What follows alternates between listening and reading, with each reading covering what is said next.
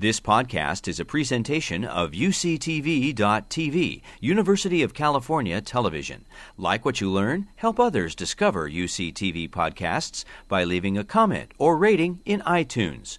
Also, make sure to check out and subscribe to our YouTube original channel, UCTV Prime, available only on YouTube at youtube.com/UCTV Prime.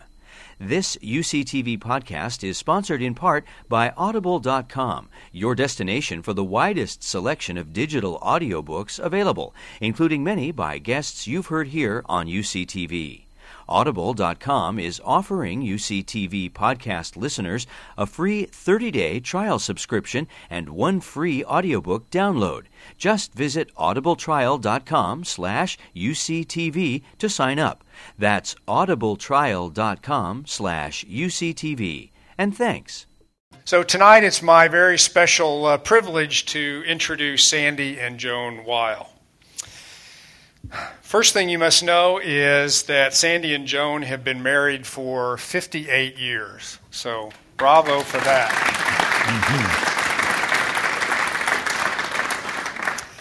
They have 2 children and 4 grandchildren, one of whom is with us tonight. Tommy is with us tonight. As you probably know, Sandy is an internationally renowned banker, financial industry leader, and philanthropist with more than 5 decades of experience. He retired as CEO of Citicorp in 2003 and served as non-executive chairman until April of 2006. Founded about 200 years ago, Citigroup is currently the 3rd largest bank holding company in the United States by assets and the world's largest financial services network. Sandy's experience and leadership in the financial services industry is legendary.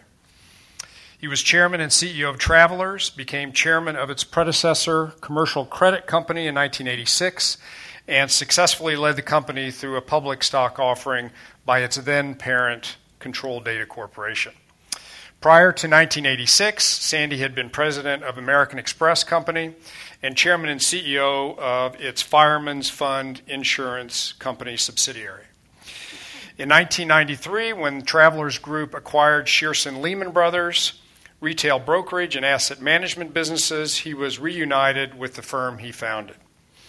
Sandy became director of the Federal Reserve Bank of New York in 2001 and served until December of 2006. He also served as a director on the boards of United Technologies Corporation, AT&T Corporation, and DuPont Company. Sandy is former vice chairman of the Business Council and served on the working group on child care. In 1998, Sandy was the recipient of Financial World Magazine's CEO of the Year Award and received the same honor from CEO Magazine in 2002. He's a lifetime member of the Council on Foreign Relations. He's also on the board of advisors of the Baker Institute of Public Policy at Rice University. Weil is chairman of the Board of Overseers of Weill Cornell Medical College and Weill Cornell Graduate School of Medical Sciences, having joined the board in 1982 and becoming chair in 1995. Weill Cornell established the first American Medical School overseas in Qatar in 2001. Sandy was recently elected to the prestigious American Academy of Arts and Sciences. He's an alumnus and trustee emeritus of Cornell University, as well as the recipient of the school's first Entrepreneur of the Year Award in 1984. Long a proponent of education, Sandy instituted a joint program in the New York City Board of Education in 1980 that created the Academy of Finance, which trains high school students for careers in the financial services sector. And his book, The Real Deal, My Life in Business and Philanthropy, is a New York Times and Wall Street Journal bestseller. Sandy, welcome.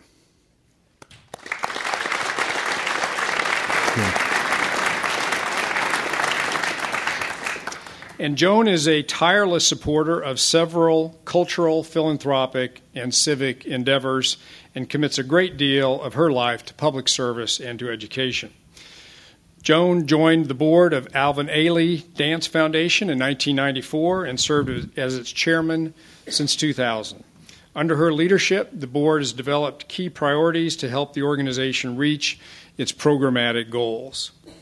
Joan, along with her husband, was instrumental in the building of the Ailey's organizational permanent home, which is named in her honor, the Joan Weil Center for Dance. The building, completed in 2004, is the largest dedicated to dance in New York City, which is perhaps the dance capital of the world. In addition, Joan is the most recent chair of Paul Smith's College of the Adirondacks, having spearheaded the college's transition from a 2-year to a 4-year college. Her dedication to women's health issues led her to appointment as co-chair of the New York Presbyterian Weill Cornell Medical Center's Women's Health Symposium. Joan's personal commitment to public service also extends to many of the activities in which Sandy is involved. And for their combined generosity, Sandy and Joan were recipients of the 2009 Carnegie Medal of Philanthropy Award in recognition of their philanthropic efforts. Joan, welcome to you too. Thank you. Thank you. Sounds good.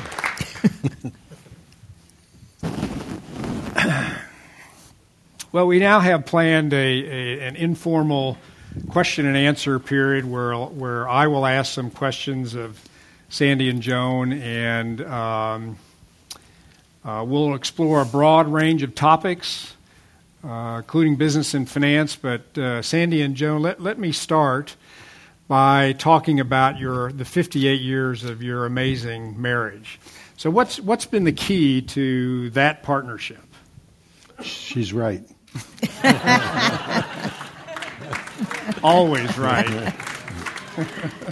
No, go ahead. And a really good sense of humor. No, we've, we started, and I think you can describe our marriage from when we first got married, and I had a job on Wall Street making $150 a month, and Joan was going to Brooklyn College, but she also was teaching 2 days a week, and she made more money teaching 2 days a week than I did working 5 days a week. And Joan, somehow or other, learned something about compound interest, and she thinks that I still owe her money. Don't you all agree? Well, Joan, what did your family think of Sandy? I mean, his prospects. Oh, we don't want to talk about that. No, go ahead, tell him. Not much. Well, he turned out all right, though. He turned out all right. Finally. You know that old saying, behind every successful businessman, there's a very surprised mother-in-law? It's true.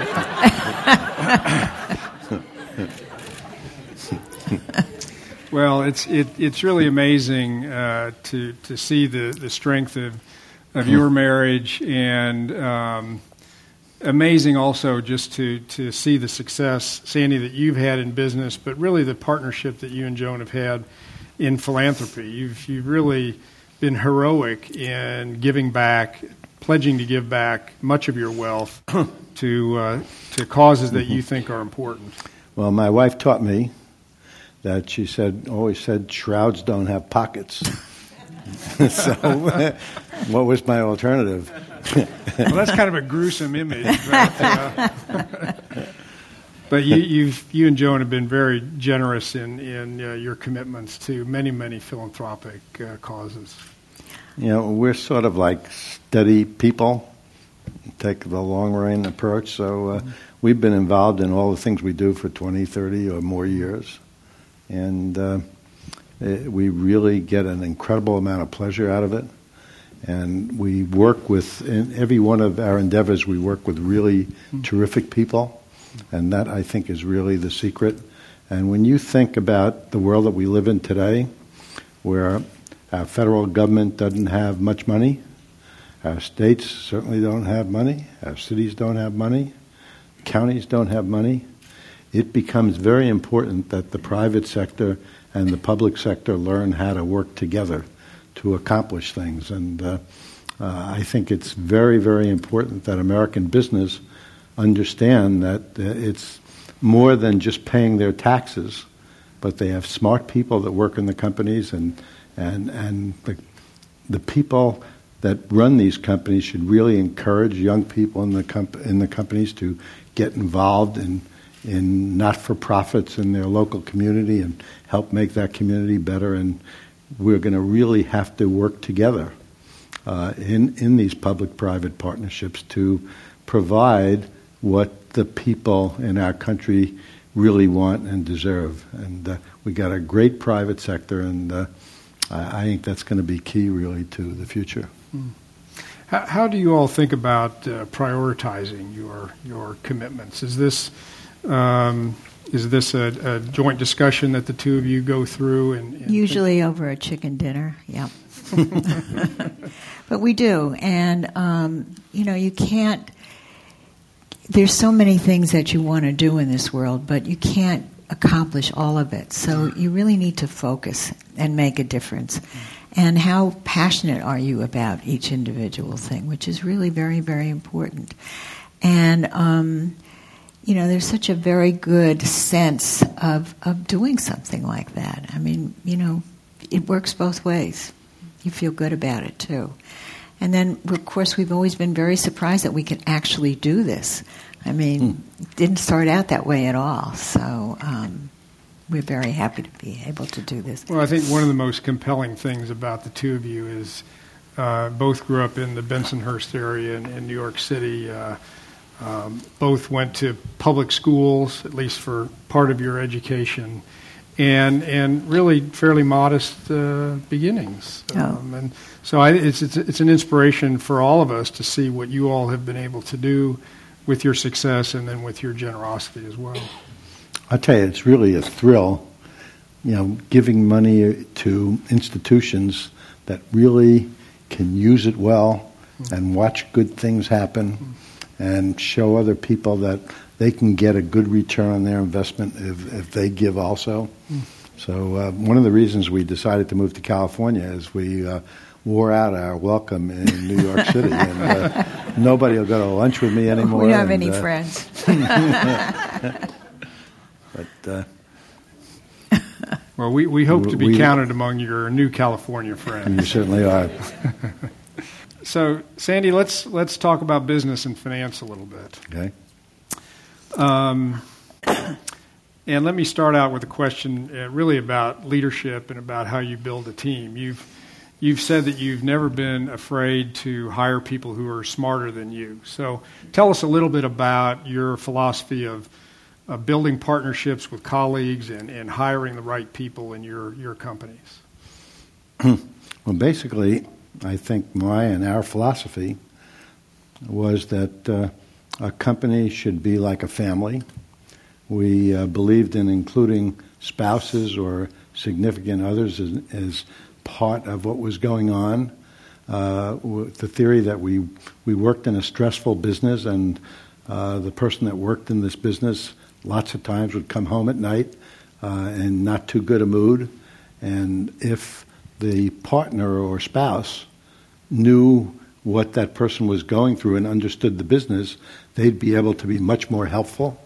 And from a selfish point of view, from the company's point of view, the company was much better off to have two supporters in the household rather than one and the other one not knowing what's going on. So that I think was always a very important thing, and we always tried to encourage people that they shouldn't be afraid of hiring people smarter than they are. I remember when we hired Bob Rubin, who was certainly smarter than I was in some ways, and we had very different philosophies about things, and I used to love talking to him about what I was thinking of doing and getting his thoughts, which were very different than mine, and it would get me to think through an issue much more clearly and thoughtfully before we ended up doing it without really delaying a decision process. And I think that we like to feel that the enemy was not the person in the next office, but was the person across the street, and that we all really have to work together. and communication is important. And I ran a business with 250,000 employees in 102 countries. And believe it or not, I don't know how to use a computer.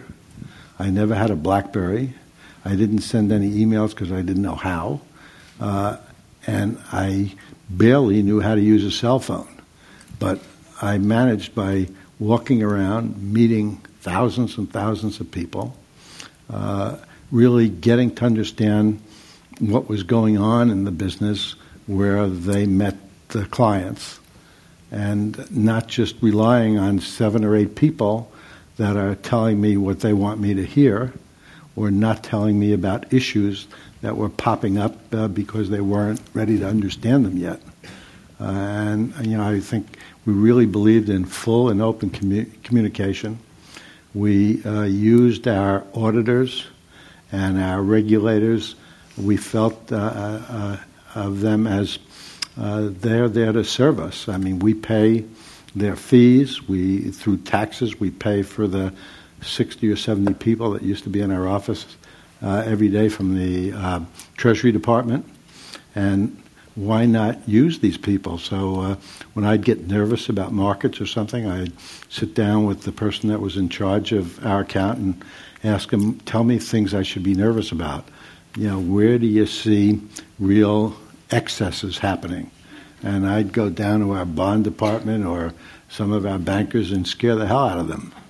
And I think it's saved us a lot of problems. And so I think a lot of management and a lot of leadership is about listening to people, and it's about common sense.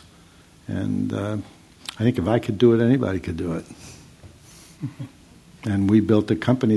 My second career was started in 1986 with a little company called Commercial Credit that was part of a computer company that never made a profit.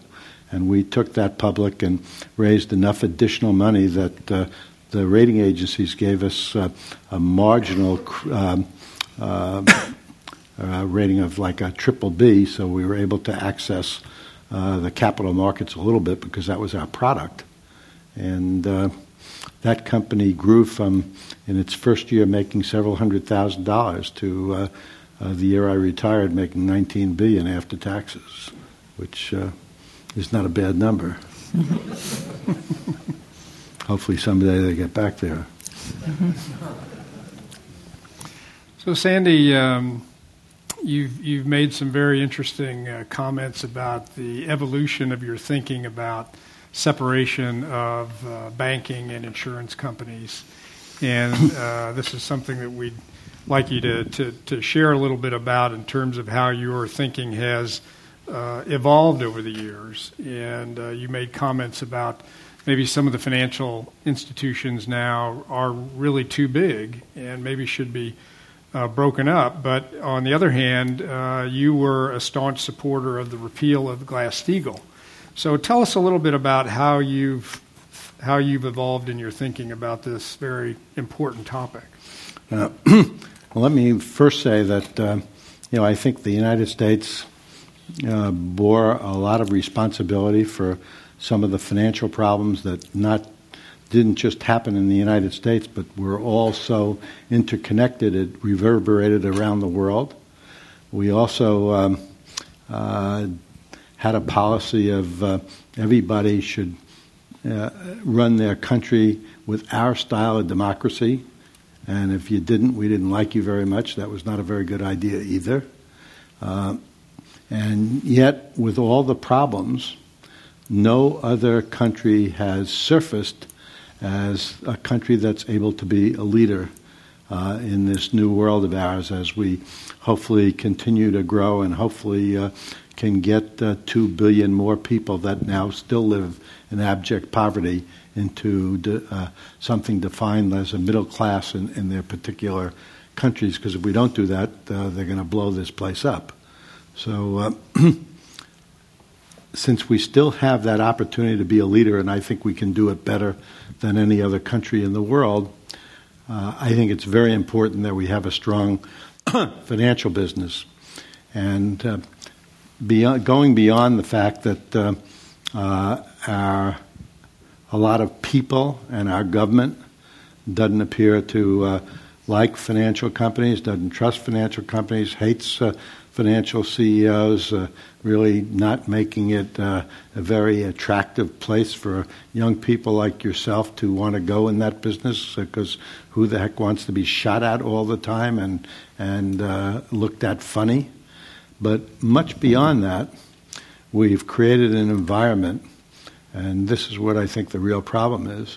We've created an environment that it is not a good thing to make a mistake. That if you are a bank and you have the backing of our Treasury and risking taxpayer dollars and risking consumers' deposits, you are not really allowed to make a mistake. So, and if people aren't allowed to make a mistake, they aren't going to do many good things.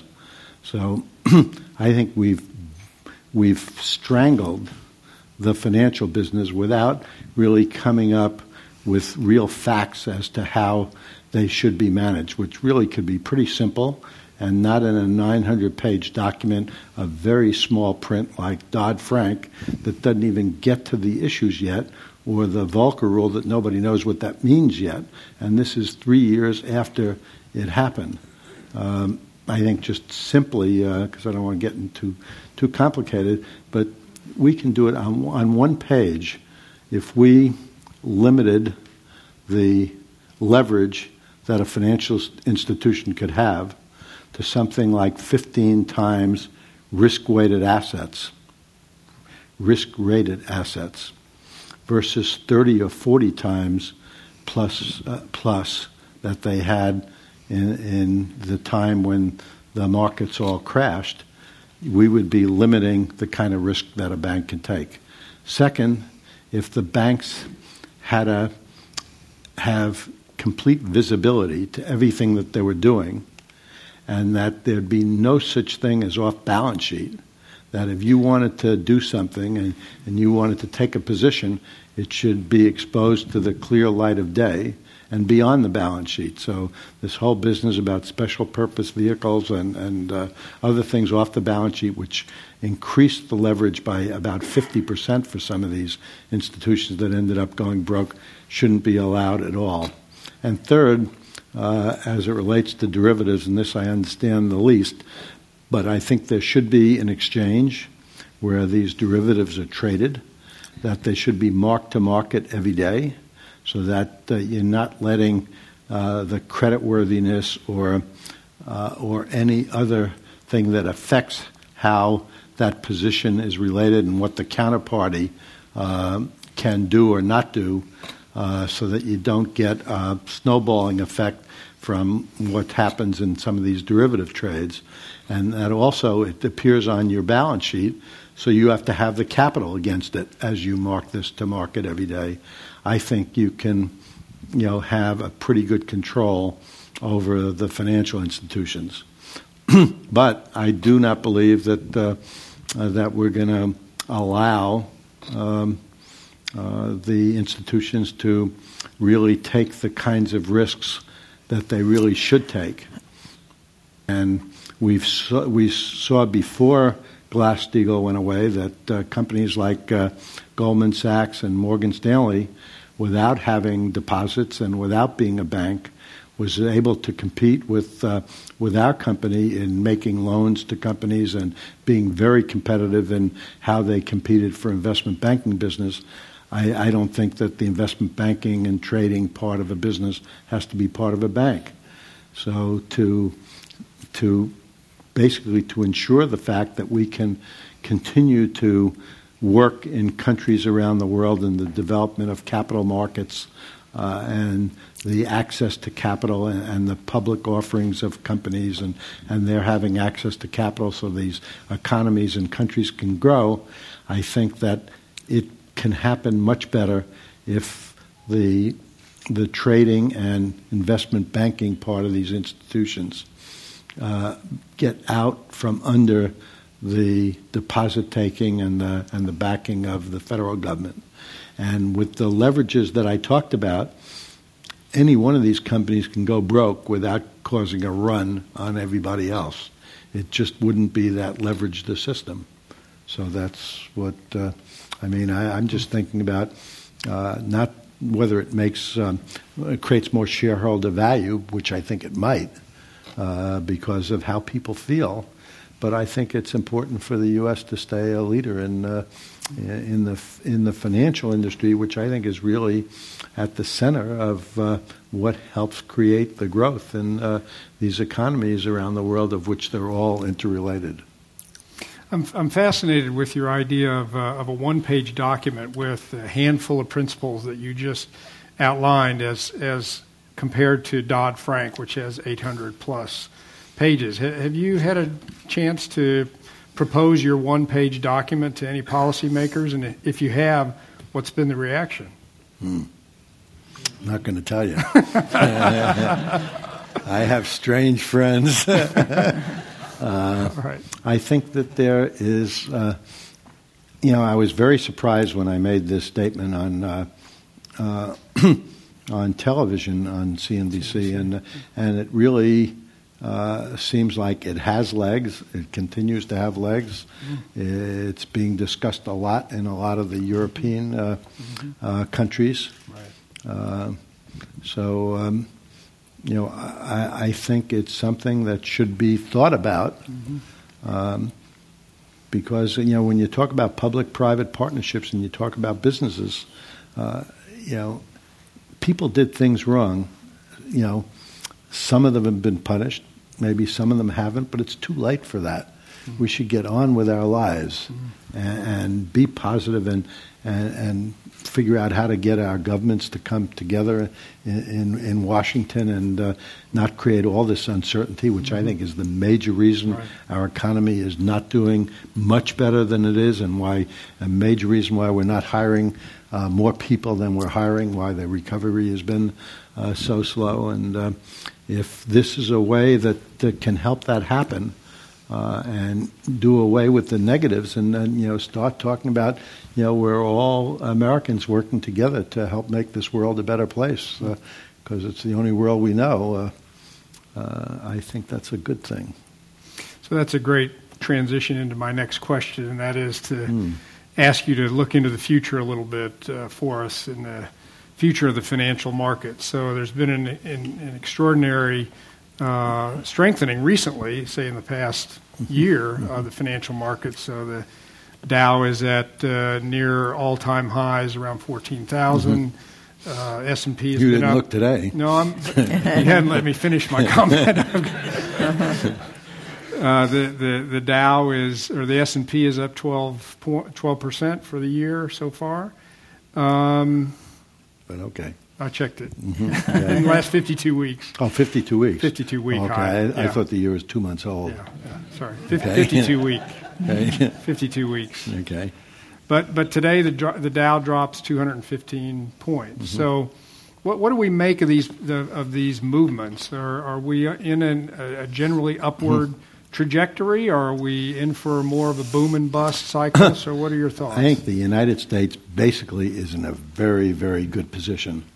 The consumer has been paying down a lot of its debt. The housing market appears to have bottomed and is firming in lots of parts of this country. We've become very competitive again with a lot of countries in the manufacturing businesses, where our industries are doing well, and we can compete with a lot of the Asian countries. We certainly can more than compete with Europe. We can compete with Mexico, and our automobile industry is growing. Foreign automobile companies are building plants in the United States.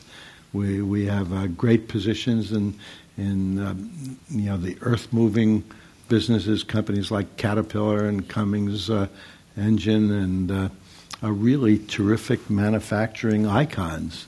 Boeing wants to get those batteries working again. The problem with farming out all of the production of this airplane, but it's a great company, United Technologies. We have great science in this country. you live in a state where all these young people are coming up with these incredible ideas, and some of them are even moving to San Francisco, and the place is booming. I mean, it's a great country. What are some of the other obstacles you see to further economic prosperity in terms of what are we facing in terms of pensions? What are we facing in terms of the changing demographic of the workforce? Mm-hmm. Well, I think we've done this zero interest rate stuff personally for long enough.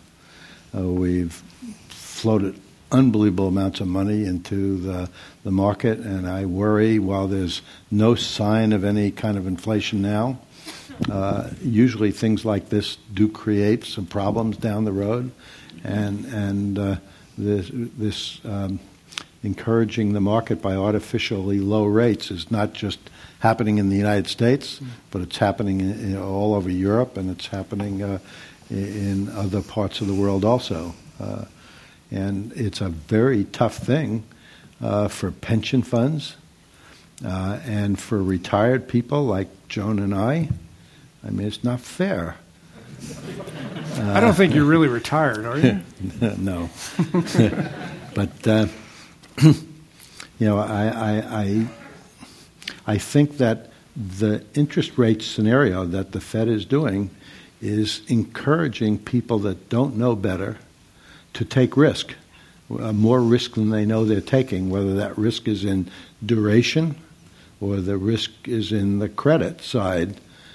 People are taking more risk to try and get that little bit more money that they need rather than the zero. If you look at, I never would have believed that the Treasury bill would sell at 80 basis points, a 5-year Treasury bill.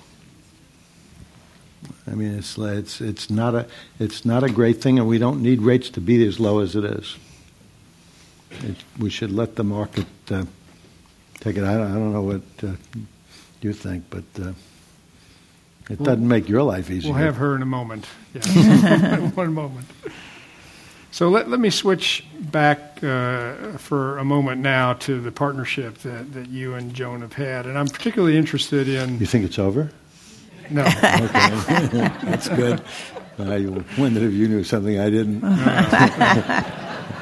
Just a small detour back. I'm fascinated with your support of the Weill Cornell Medical School, in particular the medical school in Doha, Qatar. Mm-hmm.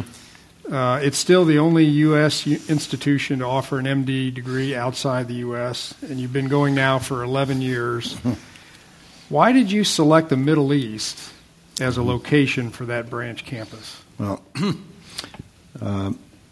they were talking to the University of Virginia Medical School, and I think that Virginia decided not to go ahead with it.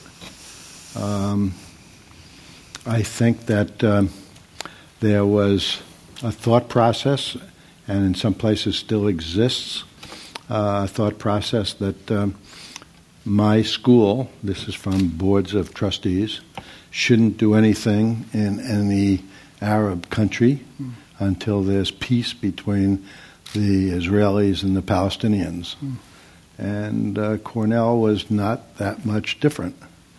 But I think I and some others looked at it that, there are 1.5 billion Muslims in this world, and we better learn how to get along with them. There's a lot of people. And you get along with them by working together, by bridging the cultural divides, and that can happen through education, and that can happen through music, and in negotiating with the people from Qatar. This is really the Emir's wife who has come up with this. They agreed, and it was about a year of negotiation, but they agreed to every one of the governance issues that we believe was important to a school like Cornell University and Weill Cornell. And that was a big thing for them to give on co-ed classes. They didn't have that before. Blind admission. People got admitted based on their abilities. No favoritism to royal families. That they had to have the same MCAT scores to get into our branch in Qatar as our students in New York. And from day one, they've done as well as our students in New York. And the great percentage of them have ended up going doing their residencies in the United States, although I think most of them will all go back to the region because they're now building an intellectual group of people in that part of the world, so that there are people to talk to. There's research growing. There's all kinds of things in this country. Qatar, has a budget that's based on oil being at X dollars, and anything above that goes into education, healthcare, and research. And that's a pretty terrific thing, rather than what happened 20 years ago, where it went into palaces, airplanes, boats, and while we're watching NIH grants go down in the United States, what they're spending on research is going up. And so it's much more than making up the research that with the dollars that we may not get in the U.S., we're getting over there. And it's, I think, a terrific thing that we did. So I was there last week, and then I went to Turkey, and and Turkey is another example of stupidity, I think, like on the part of the French, where they say that Turkey is a moderate Muslim country, 75 million people.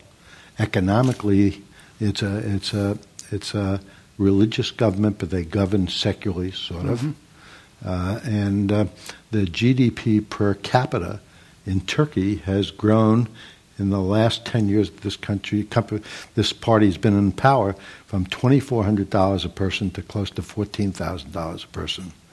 That's pretty good, and they didn't have any problem really in this downturn of any great consequence. And France says, we'll allow Turkey to come in maybe over the next 10 years of talking, but only as a second-class member without any vote. Well, that doesn't send a very good message to a lot of other places that aren't as moderate. Exactly. So anyway, we got invited to go to a place I'd never been before called Baku, which is in Azerbaijan, 9 million people. And they want to build a hospital, and they want our help, maybe. So because of what we did in the other place. So we'll see. They got a lot of oil. And they've given a lot of their money to the World Bank to manage, like a lot, so that they're not really just throwing it away, and it's not all corruption. Good. Joan, what have you felt were the most compelling outcomes or impacts of the program in Qatar? Well, first of all, I was very impressed with that it was taught in English, and that I think it was 60% of the students were women, and I was very impressed with this, because I asked them, each person individually, why are you doing this? Why did you want to become a doctor? And the stories were really sad but beautiful. One of them had seen so much destruction in their country. They wanted to save lives. They all wanted to go back to their own countries, which was very impressive for me. And to see a group of young people coming from all over the world and working together and helping each other and going to the cafeteria together and just working, it shows you what can happen in this world. We get and these are people from different faiths, from different yeah. countries, obviously different ethnicities. Most of them are Muslim. But different countries from... as far away as Bangladesh and Bosnia. And in fact, there was an American, too. American girl, French. But there were a couple of boys from Iraq. And then they come to the United States in their third year, and to do research in New York with our people and see how we're doing that. Mm-hmm. But boy, oh boy, to get some of these people green cards into the United States when a guy's name is Osama. Well, we don't like Osamas. Yeah. I mean, well, this is a different Osama. Well, yeah, especially that Osama who went to a paint. What do you call that? Paintball. Paint guns. Paint gun. Yeah. That didn't help. That was his not case, smart. at all. But we ended up, or they come from, Iraq and Syria and all the places that they come from, and. But we have Mike Conway who gets them all visas. Yeah. Well, what a great boundary spanning. Mm-hmm. And then we had another thing, which is with a country that doesn't have any money, but there is a Catholic priest who, before he became a priest, was a graduate of our medical school, and he was a missionary in Tanzania, and they had the beginning of a fledgling sort of an education program, and we were giving them some older equipment and books and stuff like that. And he came and talked to us, and we went down there, and we have sort of this partnership with the Catholic Church and the government of Tanzania, where they had like one doctor for every 34,000 people. And this is in a town called Wanza, which is the second biggest city in Tanzania on the mouth of Lake Victoria. And now it's like 6-7 years later. We're graduating 100 doctors a year. We have our residents from New York Presbyterian Weill Cornell going down to, we're getting better residents because they can participate and go down to Tanzania to do a month or 6 weeks of residency. And they come back understanding why they went into medicine, and because there's no such thing as MRIs. A blood test means nothing because you have no idea whose blood you're going to get back, and a lot of these people, I mean, they can have like malaria and TB and AIDS all in the same body. I mean, it's terrible, and and you have these medicine men, and the average life expectancy in the country is like 42 years, mainly because there's no education about childbirth, and nothing much about early childhood diseases, and so we're going to make a big difference in that there. Sounds like it's having a great impact. Terrific. It is. But it needs to be much more. It's really devastating. So let's return to business and leadership, and in particular, I want to talk about. This is business. That sounds like medicine and philanthropy. I want to return to this a topic that's involved in business and leadership, and that's corporate governance. And I'd like to invite our good friend and colleague from CalPERS, Ann Simpson, to join us in this conversation. Ann is the Senior Portfolio Manager and Director of Corporate Governance in the Investment Office of the California Public Employees Retirement System, better known as CalPERS. So as many of us know, because, of course, CalPERS is headquartered in Sacramento, this is the largest pension fund in the U.S. It has about $250 billion under management. And very interestingly, Ann oversees the corporate governance program at CalPERS. And she has thought deeply about corporate governance, boards of directors, and so on. And we'd like to invite her to join us now to participate in the conversation. So, Ann.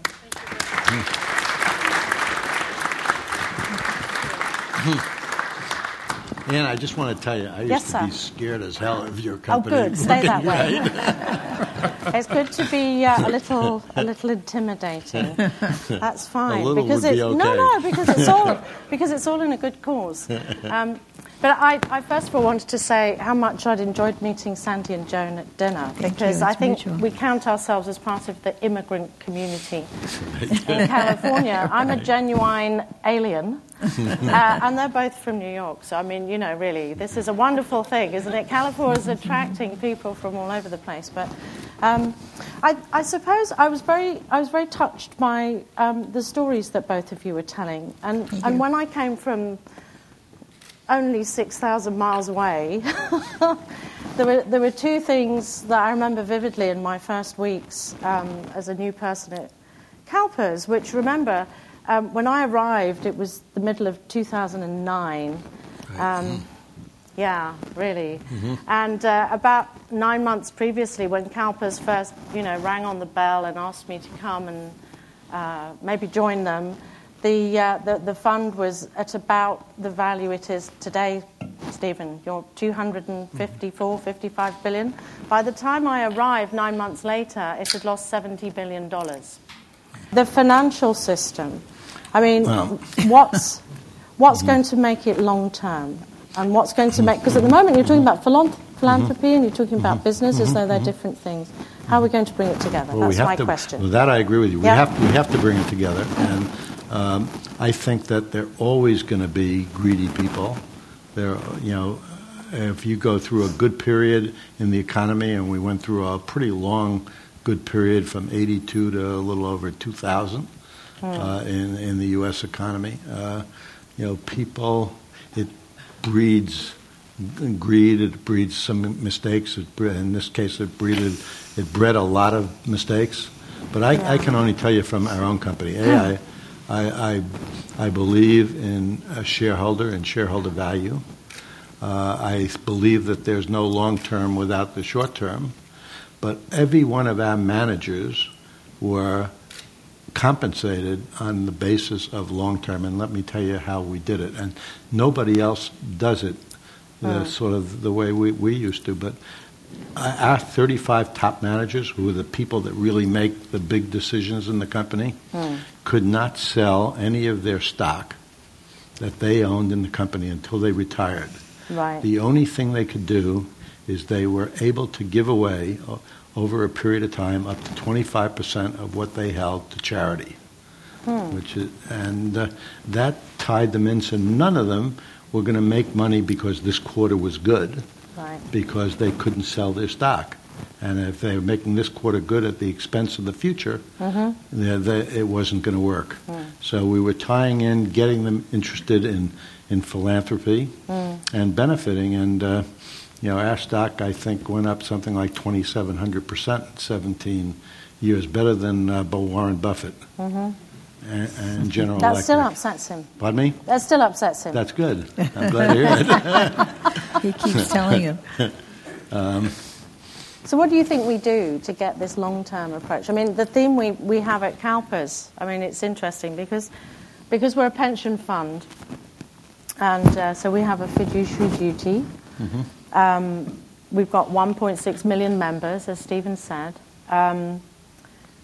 But if you shut the doors tomorrow, we probably still have to be paying pensions for the best part of a century.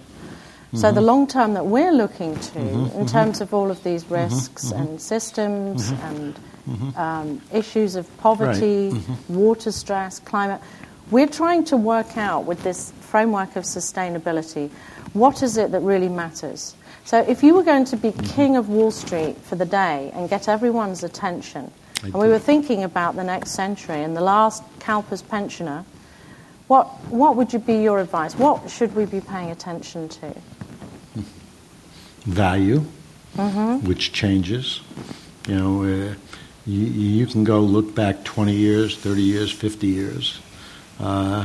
And we had the Nifty 50, and we had all these different things. And a lot of those companies aren't in business anymore. Yeah. The names like Eastman Kodak, where is that? And there are lots of examples like that. So I think your job is to make sure that you stay on top of what's happening. If a company didn't care about shareholders, what's going to happen to the value of your pension? How are you going to honor all those obligations? I think something we're very aware of, though, is that, shareholders are a very diverse group. And, when I was here to speak at one of the Dean's events, I said, we don't have shareholders anymore. You have three groups, the good, the bad, and the ugly. We've got owners, like CalPERS. We hold the shares for a long term. We worry about how the company's doing for the long term. We want underlying growth. Then you've got the traders. Think about the high-frequency traders and the algorithms, that's driving 60% of turnover in the market now. What kind of ownership is that? And then you have the raiders, the pirates, those who jump on board and sort of bully companies into disgorging cash, or, sometimes these things need to be done, don't get me wrong. I mean, it's a shock to the system. You can never bully a good company. Well, there are weak companies, there are vulnerable companies, and a lot of the leverage... You shouldn't own vulnerable companies. Sorry? You shouldn't own... We're too big, we own everything. And anyway, the problem child is... And also the problem child is always the one... We should split you up. Absolutely not. Get that on the record. No. Too big to manage or too big to fail. Right. No, we're the big mama pension Right, fund. sure Think of are. us that way. Right. We need to look after a lot of people. And also, the companies of interest to me are the ones that are struggling but have the potential. That's where we spend most of our time with, conversations with companies, and involvement. But talk to me about hedge funds. What do we do about robo-traders? What do we do about high-frequency trading? What do we do about hedge funds? And does this make the markets a more dangerous place or just a more exciting place for companies? Because IPOs have died. I mean, companies are not coming to market. IPOs aren't dying. I think we're seeing more of them happen, especially in technology. We're seeing a lot of M&A activity all of a sudden, and companies being bought, which shows, I think, some health in the market. I think I don't think there's anything wrong with necessarily with hedge funds. I'm not sure. I think that there's any real value in robo traders or people that are in and out of the market in seconds and that kind of thing, or the algorithms I don't understand. It's the rhythm. You've got to get the rhythm. And I don't have good rhythm. I promise to dance with you, but I don't have good rhythm. I don't know. I have to turn to Jane. No problem. No. But Joan will explain. But this is a free country, and we have free expression, which goes to what people can say about how somebody is running a company, and CalPERS is entitled to their position, which I think serves a good useful purpose, and somebody that has a hedge fund. That money is coming from people that are investing with him. I bet you have a lot of money in hedge funds. 2% of the portfolio. Not a lot. Is that a lot? No, not a lot. No. For good reason. But yeah, okay, good. I don't have any money in hedge funds either. I think they charge too much. 2 and 20? Yeah, right. It's like spread the love, hey? Right, yeah. Share the spoils. Right. So if you had a piece of advice for Congress other than do a deal, if you were to look at all of Dodd-Frank, I loved your comment that Dodd-Frank is 2,300 pages and we should distill it to one page, because famously Winston Churchill, great wartime leader, two things I remember about the stories we were taught at school about the war. One was that he drank a bottle of brandy a day. Why not? Seemed to work. Secondly, obviously wasn't rationed. I don't know how he got hold of it, but anyway. One was that he drank a bottle of brandy a day. And the second was that he refused to read anything longer than one page. So famously, the state of the British Navy. And whoever was thinking how to distill it actually had to get the main ideas. So what would be... Idea. It's a great idea. So Winston Churchill on Dodd-Frank, what would the essentials be? The unmissable pieces of advice. He would say what you told me at dinner, right? Tell me. He would say that this may not be the best system, but I don't know a better one. What you said it better. No. It's like, you said what he actually, said. I said what he said. So he said democracy is the worst form of government other than the alternatives. Right. So yeah, the least worst. But I think freedom of expression is a good thing in markets, and I think that our system has worked, like Churchill said, better than any other that we've seen. Right. It certainly works better than the systems that the Europeans have put forward, which have made them very uncompetitive. Germany's become very strong because they're selling their product as if their currency was a lira. Mm-hmm. The euro? Yeah. Is like the lira. Well, it's a good part lira. And the Deutsche, the Bundesbank is behind the lira. Now, steady on. I know you're a banker, but this is... No, but I think Sandy already, going back to something he said earlier, he listed 3 or 4 things about transparency, about market clearing and derivatives. There were several things that you said earlier, Sandy, that I think answer Ann's question. What would go on that one page? Well, we have a one page because when we go in to talk to the SEC or to politicians, I've just been... made my first tour of duty in Congress where we sit down, and the attention span of a politician's chief of staff it's already gone. Right. It's over. Right. So the one page, I think, is actually down to almost a tweet. You need a tweet on what will fix the commercial market, the capital markets. We're almost at the 140 characters. So ours is very much, I think we're very much on the same one page as you are, Sandy. Now we got to put the same thing on that one page. Well, that might get you say tomato, I say tomato. Why don't the two of you try to write the one page? Should we do that? All right, we'll do it. There's a challenge. Listen, we'll do it as a duet. Yeah. Okay. Do you think that would work? Well, we could try. By golly, that's going to be on CNBC.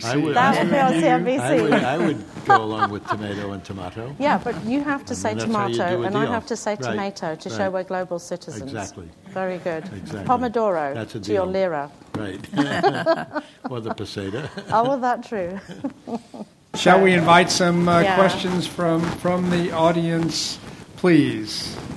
Yes, could you please use the microphone? We've got microphones on either side. Well, maybe Ken is going to help us with the... That's good. Wonderful. It should be on. Maybe just try speaking into it before you... Thank you. No. Welcome to UC Davis. Thank I've you. been living in Davis for almost 50 years, and it's really a pleasure to welcome Joan and Sandy to UC Davis. Thank you. Thank you. I have really followed your career for 40 years, Sandy. Golly. And now I know why you're so successful and also having a career that's also meaningful, not only successful, also, because you have Joan right there. Very good. Very nice. I was very impressed when you said that when you were running a business, as a part of your leadership, is to go around, ask people for opinions that perhaps is contrary to what you believe. That opens your mind and raises your consciousness of where the risks are hiding or what should be done. Okay. So today I would like to play that role. Okay. Yes, as a former regulator, I love to have a regulation only on one page, or at most 3 pages. But however, the reality is quite different. I remember just last June, I was at a dinner meeting where Paul Volcker was at a table. And a question was posed to Paul Volcker. Why the heck that a Paul Volcker role should take more than 300 or 400 pages? Why? And he gave a very simple answer. Don't ask me, ask the lobbyists. He said, my Volcker role is very clear. At most, maybe you want to really go to extreme, it's 30 pages, should I say, really choosing. But the lobbyists by the financial services industry are so successful. They come up with nitpick here and nitpick there. And then, of course, the regulators will have to write rules about how these things apply and go on and on and on.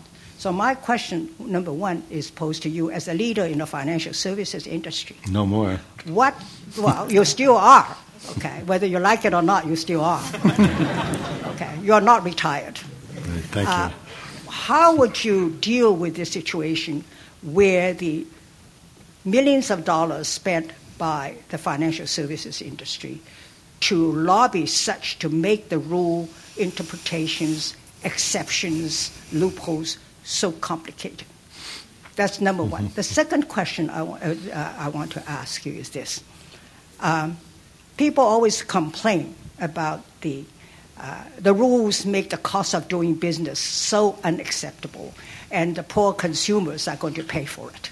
You know, you want higher capital ratios, mark-to-market, and Basel III, and all of that, on and on and on, raising the cost. But what is your definition of cost of doing business?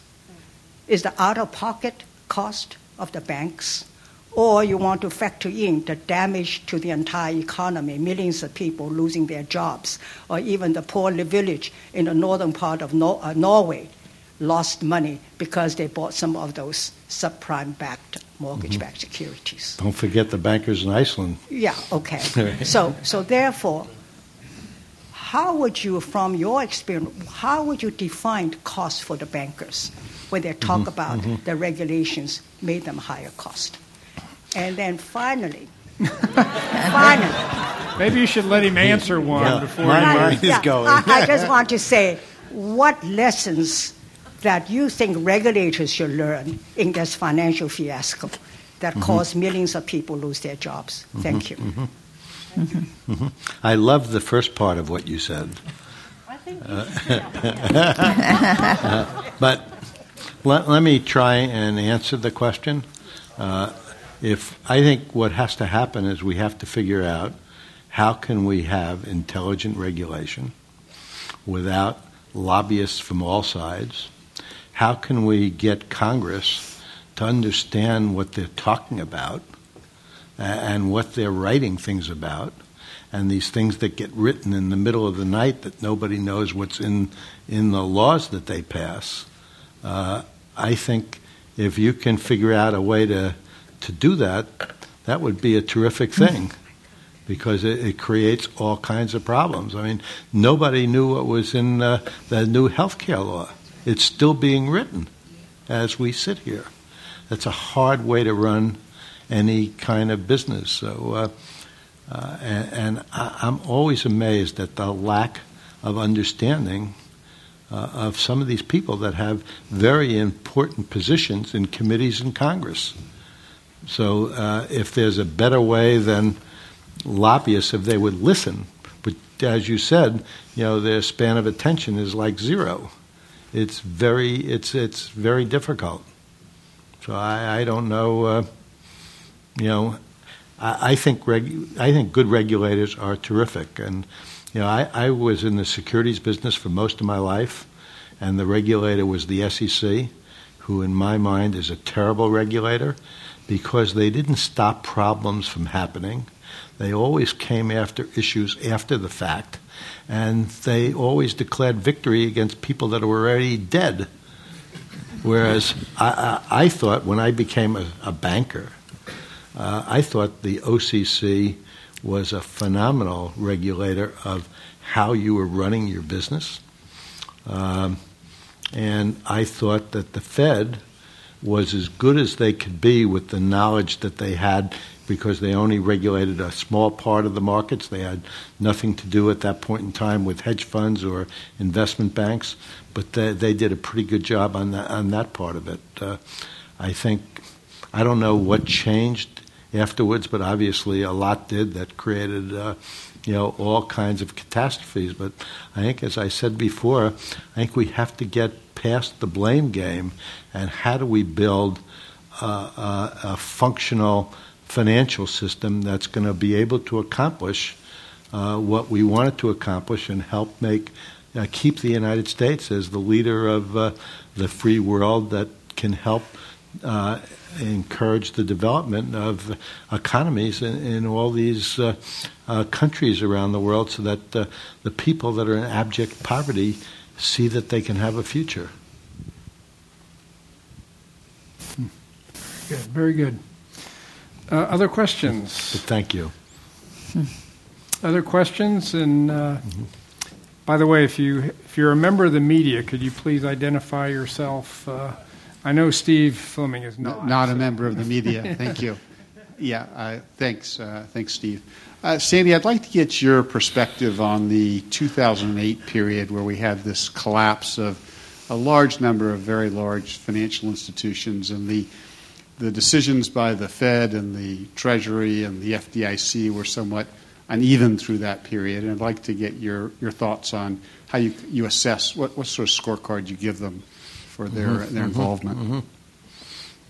I think we were in my mind, a very, very dangerous period in 2008 that, when markets seize up, companies that could have been very good and strong the day before could be out of business the next day. And I would hate to think what would have happened to this country had not the Fed and the Treasury come together with the program that they did to bail out the banks.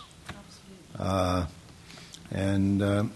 just thank God to those people every single day. And if you look at what happened, all of the money that was lent to the banks was paid back with profits. AIG even paid back, which I think is amazing, what they had borrowed with a profit to the Treasury. The losses are General Motors, which last time I looked was not a bank, and Fannie Mae and Freddie Mac, which was encouraged to do things and go into the subprime business, that paid no attention to the fact that a lot of what was being done by mortgage brokers in filling out these forms were completely false, and that everybody should not only own one home in America, which used to be the dream when I was growing up, but have two or three, because if one's good, maybe you can make some money on the second or the third. So that's what I think about. It was really, really scary. And I saw this once before, and this is not the first time it happened.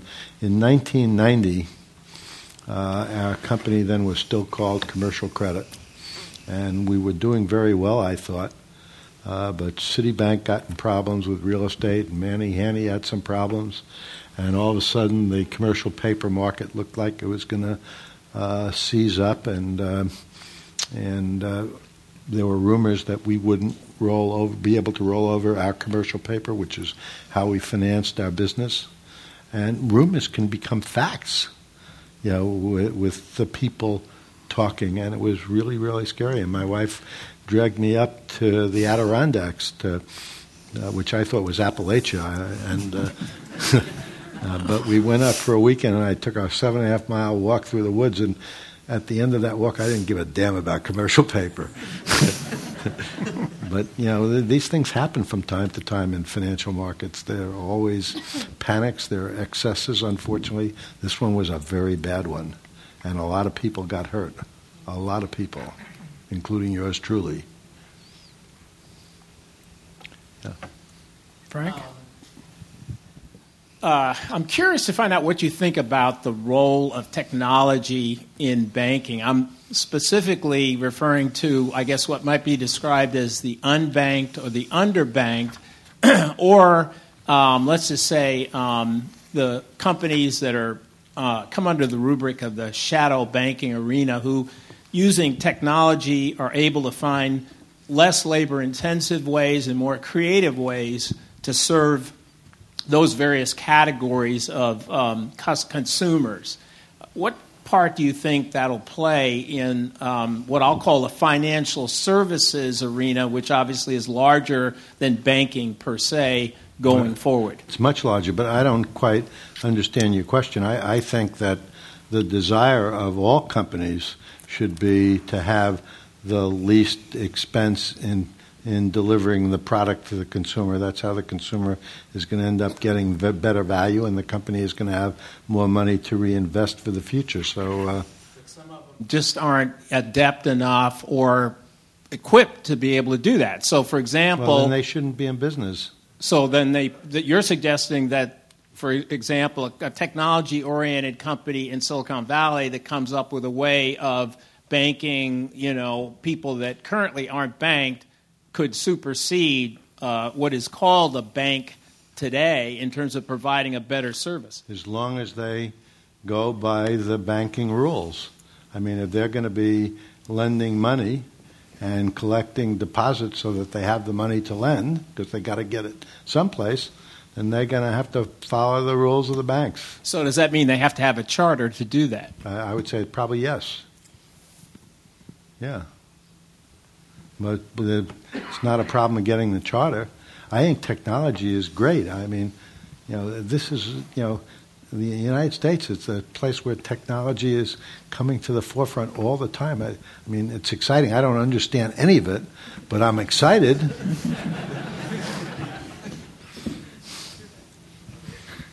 Please. Thomas Sutnius, a proud alumni of UC Davis GSM program. Thank you for a very interesting discussion. I wanted to ask you about the question about the Citigroup and banking industry in general. And we've seen lately that Citigroup and other banks had some controversy in terms of leadership, as well as they actively were getting rid of so-called non-core assets or non-core businesses. And you can call it, I guess you can call it a downsizing. Do you think that as these banks get stronger and more profitable over time, do you think they will come back to the same business model they used to have and start acquiring other assets in other industries such as brokerage, private equity, etc., and that in a couple of years will end up in the same similar situation of what was prior to financial crisis when the banks got involved in too many different businesses and business lines? Mm-hmm. I think I'd go back to what I said before, that if you have leverage restrictions and you have risk-weighted assets that are evaluated that are the other side of that equation and mark to market, and everything has to be transparent, I think you might see some, but I think it's going to be a long time before you see banks being able to buy other things. It is not in the psyche of the American public. It's not in the psyche of the regulators. So you could look at, for example, a company like Citigroup today, and they have 100 and some odd year old franchises in Latin America and in Asia and in the Middle East that if they can get their act together, will put them in terrific shape for the future, because nobody else is going to be able to buy those things. They're going to have to build them out. And if you build it out, it's over a long period of time. And, it takes time to get into the hearts and minds of people in particular countries. And when you've been in a place 100 years and somebody's been there 6 months, you're at a big advantage in knowing the people, and people that worked in your place have been in the finance ministry. Some of them have become presidents of the country, and so I don't think you're going to see anything like what you're talking about in the next lot of years. That's why I think splitting up these things where it can happen may put us in a better position. And as long as they can't leverage themselves to I think that it's an American right to go broke. So if people want to be stupid and go broke and they don't hurt everybody else, God bless them. That's the problem. The big problem with the banks the last time is, for whatever reason, all the bondholders were bailed out 100%, and the shareholders went down the tubes. Yeah. I mean, that's not right. The bondholders shouldn't be bailed out. And if the bondholders wouldn't have been bailed out, then the government wouldn't have had to put so much money in, and then the government wouldn't have made as much money as they ended up making. Shall we have one more question for Sandy? Or there's okay. Thank you, Jim Harney. We met earlier, but first off, I'd like to thank Jim Harney. What? Jim Harney. I'm a current student. Oh. And before I ask my question, I'd like to thank you for coming in earlier to speak to students in a smaller group, because that really makes a difference to me, and I know to other students, to have that sort of more informal connection and that conversation that gives insight in a less formal setting. Thank you. I liked it too. Well, anytime you'd like to come by. Just stop by. Yeah. What kind of wine do you have? We got loads of wine. No problem. Wine is something we can sort out. We've got people we can talk to. But I like the idea that you're suggesting of finding a way to wind down the zero interest rate. But the difficult thing for me is figuring out how we can do that with our current situation, where a lot of other countries are holding massive foreign currency reserves that are U.S. and where we have our position as the foreign reserve currency that gives us an advantage in the banking industry and allows us to do all of this investment overseas. Mm-hmm. But if we move from a position where we have really low interest rates, how are we going to maintain that competitive advantage while while we're paying these people 6%? The absolute low interest rates is artificial. It's being caused by the Fed buying back all the paper that they're selling. If we continue to do that for, I don't know at what period it happens, but eventually some of these countries that own our debt, and we're different than Japan because in Japan the debt is all owned internally. Mm-hmm. The United States, the great percentage of it is owned externally. And they decide not to buy our debt, what's going to happen to our interest rates? We're going to more than make up this thing of zero sometime else. And then what is that going to do to the pensioners that have bought 5-year bonds or 10-year bonds or 20-year bonds with 10-year bonds with a 2% interest rate or 20-year bonds with a 3% interest rate, and those rates go to 6 or 7 or 8? What happens to their principal? It's really we're taking a big risk with the people that we're forcing to go and do things because they need the income to live. Yeah, absolutely. So we put that on the page. It's just the one page, though. Yeah, it's only one page. Well, Sandy, Joan, and Ann, we want to thank you for an absolutely riveting conversation tonight about very important issues. So please join me in thanking them. Thank you. Sandy, hold on. We're not quite done. and I'm fascinated with this prospect of the one-pager by Sandy and Ann. I'm serious, and it will be a duet. We'll come back and sing. Yeah? Okay, all right. That will definitely make news. Not in San Quentin, though. We'll do our best to stay out of jail. Yes, I agree. So, Sandy and Joan, we want to give you a small gift to signify our appreciation for coming to join us here on the UC Davis campus today. And you may not be aware, but this is Sacramento Beer Week. I'm sure that Tommy knows that. So in the spirit of this annual celebration, we'd like to present you with handcrafted Ruhstaller Ale. So this comes courtesy of one of our very successful entrepreneurial MBA graduates from the Graduate School of Management, J.E. Pano, who brews Ruhstaller Ale with locally grown hops and barley. So enjoy. You've been listening to a podcast by University of California Television. For more information about this program or UCTV, visit us online at uctv.tv.